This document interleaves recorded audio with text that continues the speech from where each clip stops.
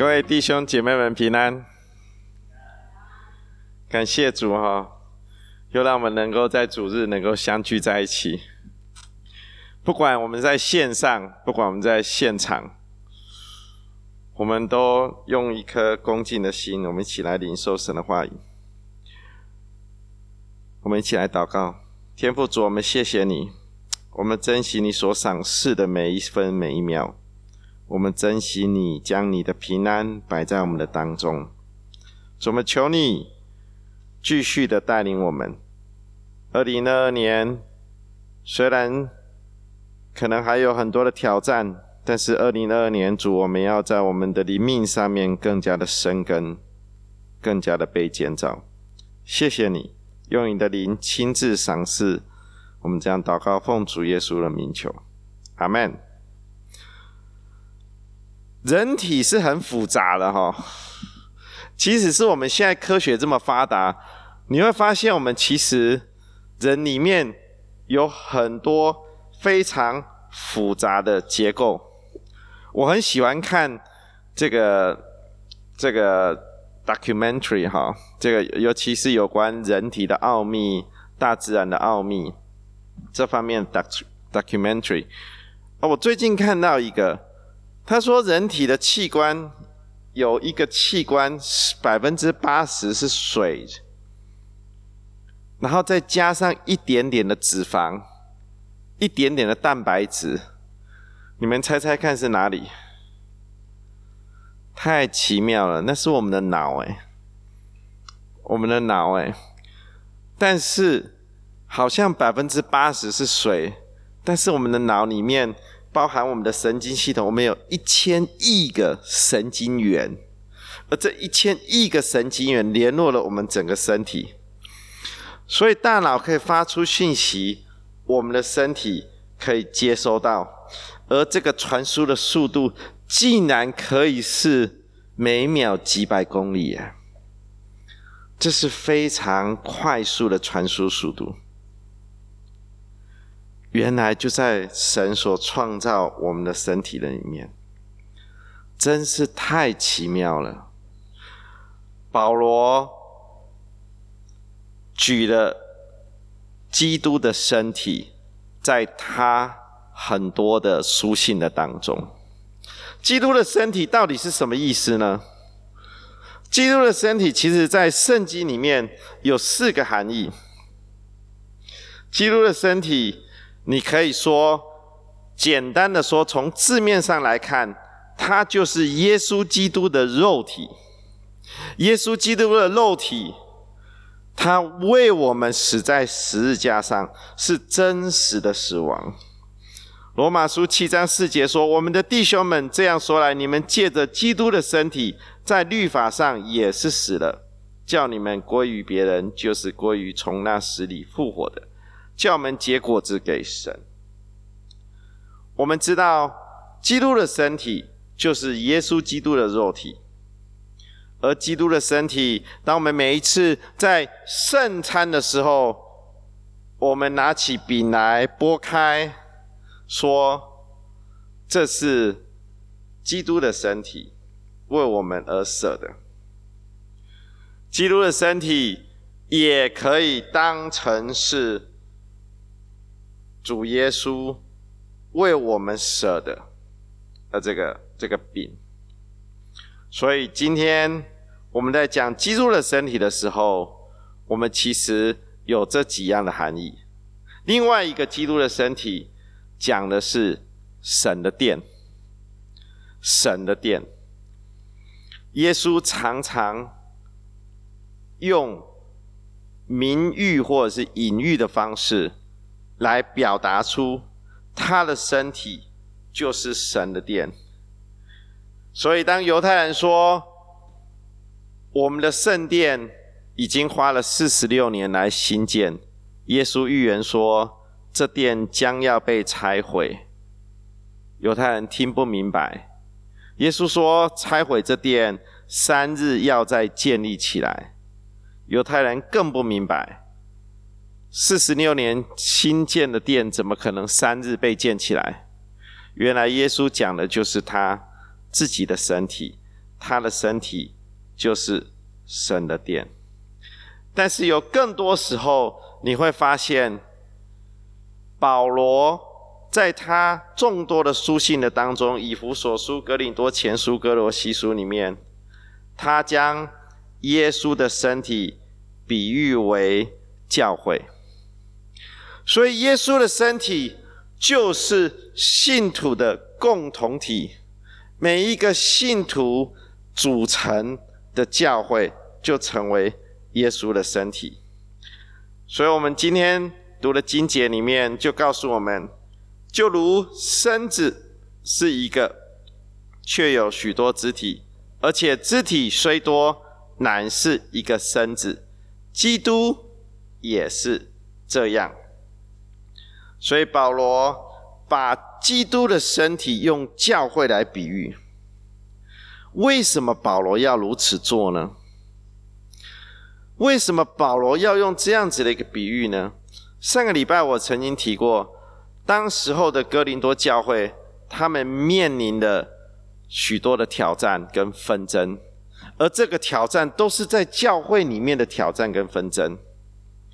大家很强调自己的恩赐，哥林多教会人特别擅长讲方言的恩赐，他们很强调，似乎好像你不会讲方言，你就不属灵。其实强调自己的恩赐，在现代的社会的当中，我们也会有这种倾向。我们很强调自我的形象。我们要入镜的时候，我们是不是希望这个镜头拍的角度要好一点？我最近才学习到，原来我的正面是不好看的，要稍微45度角，摄影机照过来的时候，这个角度就比较好看一点。以前我都不知道，原来这么有学问。但是你看，人都很重视自己的形象，因为我自己的感受很重要。这是一个密的社会，一切都讲求密，连银行都有 me bank， 属于我的 bank。我们很强调自我的形象。保罗看到哥林多教会他们有这样子的一个困扰的时候，他就用身体来做比喻。他将教会比作基督的身体。我们都知道耶稣基督是教会的头，而我们每一个信徒都是肢体。那既然我们每一个信徒是不同的肢体，那这是什么含义呢？这表示我们每一个人中间是要有很紧密的联系在一起。我们的责任常常是在团体当中才发挥出来的。我们以为眼睛很重要，但是眼睛看得到，如果没有手去帮你实现，你永远都拿不到。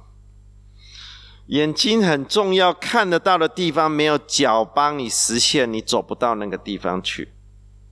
所以你会发现保罗在这里，他强调一个身体，他强调的是这身体的一个合一性。这给我们带来什么样子的教导？这给我们带来，我们很强调自己的形象，但是我们有没有考虑神是否得到他应得的荣耀？我们的行为是不是有亏损神的荣耀？所以当这个身体的每一个肢体有一方受损的时候，其实是神的荣耀也受到了亏损。所以今天我们要来谈谈基督身体的合一与多样性。多样性就带出神的丰盛。神是丰富的神。你知道神的丰富不是只有在他所创造的自然界的当中，也不是只有他所创造我们身体这么棒的、这么复杂的、这么细致的这个肉体的当中。你知道神的丰富还在哪里吗？神的丰富其实真正能够显明的出来，不是这天空，也不是我们身体，是从福音里面被显明出来的。福音才能将神的丰富显明出来。保罗是神特拜为福音的执事，所以神给保罗一个特别的吩咐。这吩咐是什么？这吩咐就是把基督那测不透的丰富当作福音传给外邦人。所以神透过这丰富的福音，把所有的信徒结合在一起。你知道我们本来我们是亚当的后代。亚当的后代是什么？就是堕落人类的后代。而今天透过福音的丰富，我们成为新造的人。我们成为新造的人，我们在基督里就重新归为一，同在基督的身体里。耶稣是头，我们是肢体。既然我们是同在基督里，信徒可不可以真的合一呢？信徒的合一性是非常重要的。犹太人跟外邦人一直以来都是不合的。耶稣时代的时候，犹太人是鄙视外邦人的，他们常称外邦人为狗。现代人很喜欢狗，所以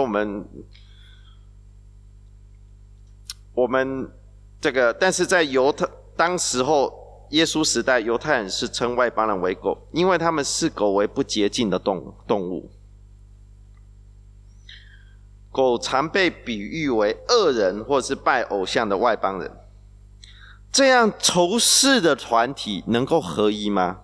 很难，真的很难。靠人真的很难，但是靠神凡事都能。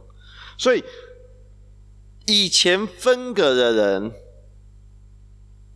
今天在神永恒的旨意里面合而为一。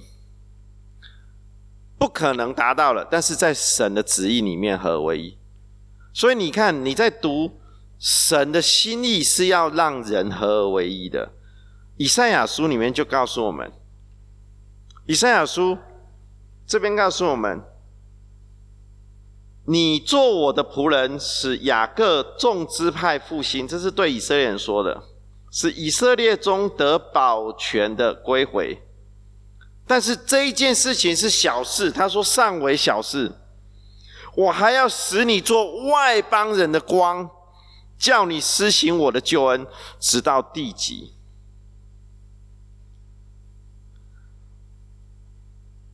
神的作为太奇妙了。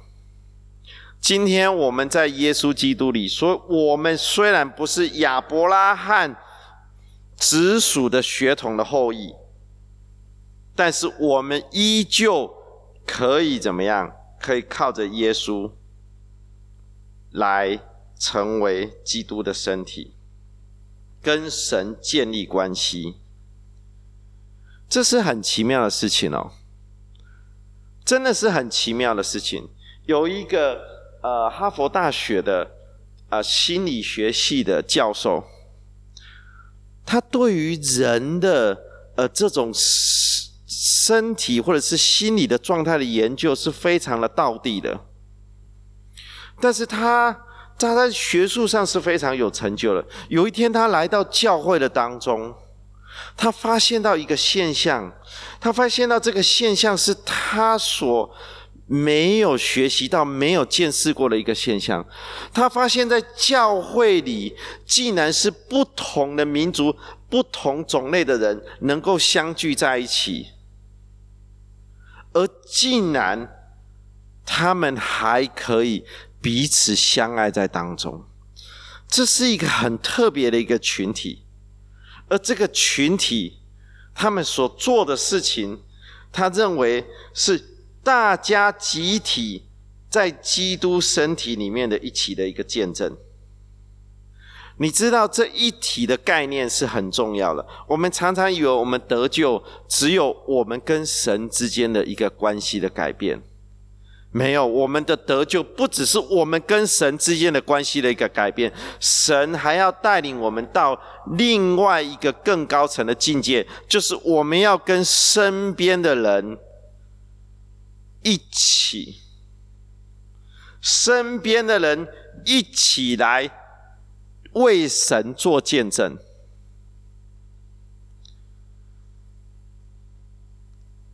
对一个基督徒来说，我们得救的时候，我们的身份就改变了。我常常用比喻来说，我们成为基督徒，我们的身份就不一样，我们成为神的儿女。所以不论你是哪个种族，不论你的家庭是如何，你的工作如何，你的国籍如何，你的个性如何，都不是那么重要了。重要的是你已经与基督分享他的生命。所以多样性是整个基督身体里面非常重要的。刚刚我们从神的角度，从神永恒的计划来谈合一。今天我们要从另外一个角度来谈合一，就是从前分隔的人，如今在基督里合而为一。在基督里合而为一。基督里合而为一的目的，就是要彰显十字架的大能。耶稣的时代，我刚刚说了，犹太人非常厌弃外邦人，但是当主耶稣为众人上十字架的时候，你会发现每一个信徒，不论是犹太人还是外邦人，他们都需要主耶稣基督。而当他们需要主耶稣基督的时候，他们是可以坐在一起来开声赞美主的。这是很美的一幅图像，只有通过耶稣基督才有可能达到。外邦人怎么可以跟犹太人一起呢？可以，透过耶稣基督，我们都是主内的弟兄姐妹。另外一个合一的可能是圣灵的带领，因为哥林多前书也告诉我们，我们是同受一位圣灵的洗，成为基督同一身体的肢体，领受同一位圣灵。所以既然我们领受的是同一位圣灵，我们就有合一的可能性。基督徒需要学习合一，这件事情不是属于灵命上面的合一而已。因为灵命上面的合一，我们很容易说，但是实际上来讲，基督徒的合一要在我们生活上面的实践操作出来，而这是很有挑战的。我们举例来说，我们光在教会里面，我们就可以分不同的族群。我们有上海来的，我们有这个香港来的，我们各个地方有各个地方的方言。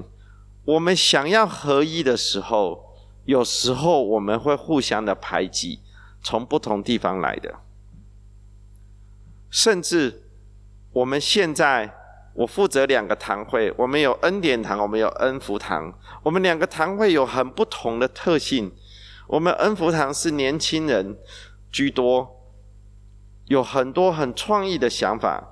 恩典堂是以这个年长的居多。他们在生活的理念上有很多的经验。2个堂会有很多不同的特性，但是我们2个堂会可以在灵里面合一吗？所以这有很多的挑战当中，我们怎么去面对这些的挑战？神要带领我们的，不是我们各个人跟神之间的关系好，因为当我们跟神之间的关系好的时候，它所呈现出来的是我们跟人的关系也好，这是很奇妙的。它的呈现方法是在群体当中呈现出来的，绝对不是只有你个人灵修的时间特别多，不是在一个群体的概念里面来了。不然保罗就不用说基督的身体来比喻教会了。我们需要合一，但是我们也需要有多样性。基督的身体要有多样性，因为有不同的肢体组成，身体需要不同的功能才能生存，才能成长，才能服侍。所以哥林多前书12章告诉我们，如果全身是眼，从哪里听声音呢？肢体不应该互相的比较，每个肢体的不同代表都有它的重要性。另外一件事情我们可以从多样性里面学习到的就是，身体虽然有很多不同的肢体，但是他们彼此是互相依赖的。彼此互相依赖的时候，才能促进合一。我们从身体里面的器官我们来看就知道了，器官如果互相抵触的时候，或者是你的免疫系统开始攻击你自己的时候，那就是癌细胞要开始发展的时候，我们就有麻烦了。所以我们教会也一样，教会要能够成长，合一是一定的基础。如果没有合一，教会很难成长。保罗用了一段话我觉得非常的好，就是23到24节。他说，身上的肢体我们看为不体面的，越发给它加上体面；不俊美的，越发得着俊美。我们俊美的肢体自然用不着装饰，但是神配搭这身子，把加倍的体面给那有欠缺的肢体。其实教会里不同形态的人都有，甚至有时候教会里还有一些人，他们正在经历精神上面或者是心理层面上面的挑战。有时候我们会觉得好像教会充满很多心理层面不健全的人在当中，我们似乎好像不体面，我们不习惯。但是这是神给我们的一个操练。我们说我们爱神，我们爱弟兄姐妹，是吗？打一个问号。神派不体面的人来到我们当中，我们是不是真实的爱他？我们是不是真实的接纳他？还是我们觉得他很烦？这是一个挑战呢。有时候这个挑战也会临到我的身上来。有时候我要问我自己，我是不是做得不够？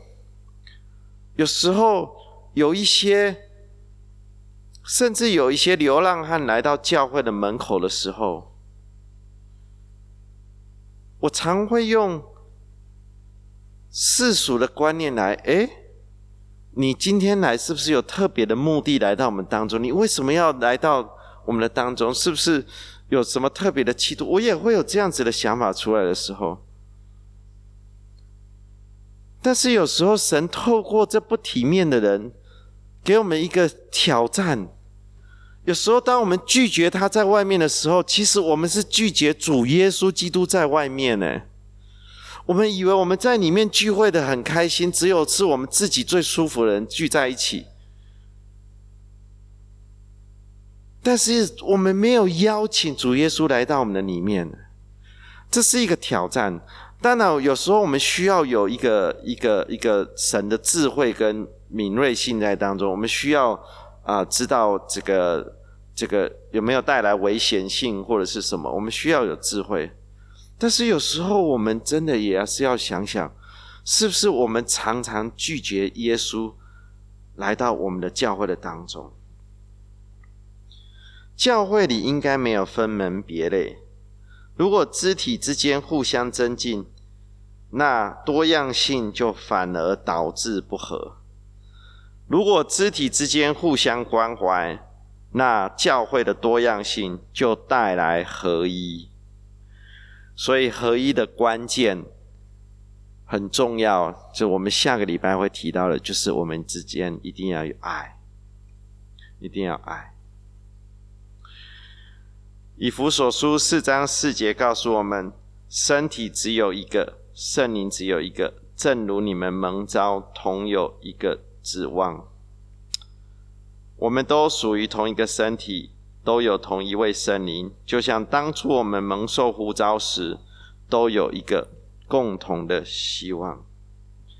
肢体的多样性成全神对教会的心意，所以这是神的心意。神让教会多样，神也要我们学习在这多样性里面靠主来合一。所以今天2022年也是我们2个堂会一个挑战的一年，我们要思考我们要怎么样子让这2个堂会有共同的看见，就是神的心意在我们的当中。我们要带领更多的人来到教会的当中，我们不要分彼此。今天2个堂会要一起成长，2个堂会刚好是最好操练基督身体的地方。当我们当间那条线越模糊的时候，其实也是我们高举神的名的时候。好，我们一起来祷告。天父，我们谢谢你，求你敞开我们的心，让我们再一次经历你的丰富，因为你的丰富也会不止息的临到我们的当中来。当我们愿意按照你的心意来走合一的道路的时候，主，我们也会看见你荣耀的身体要被彰显出来。主，我们谢谢你，我们希望我们都是共同高举你的名的人。我们也希望我们被建造起来，我们彼此相爱，彼此活出主耶稣基督的生命在我们我们个人的当中。谢谢你，感谢赞美主。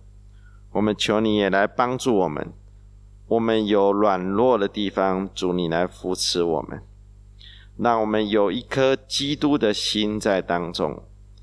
我们没有办法接纳的人，主你来教导我们，你打开我们的心，让我们能够接纳我们与我们不同的弟兄姐妹们。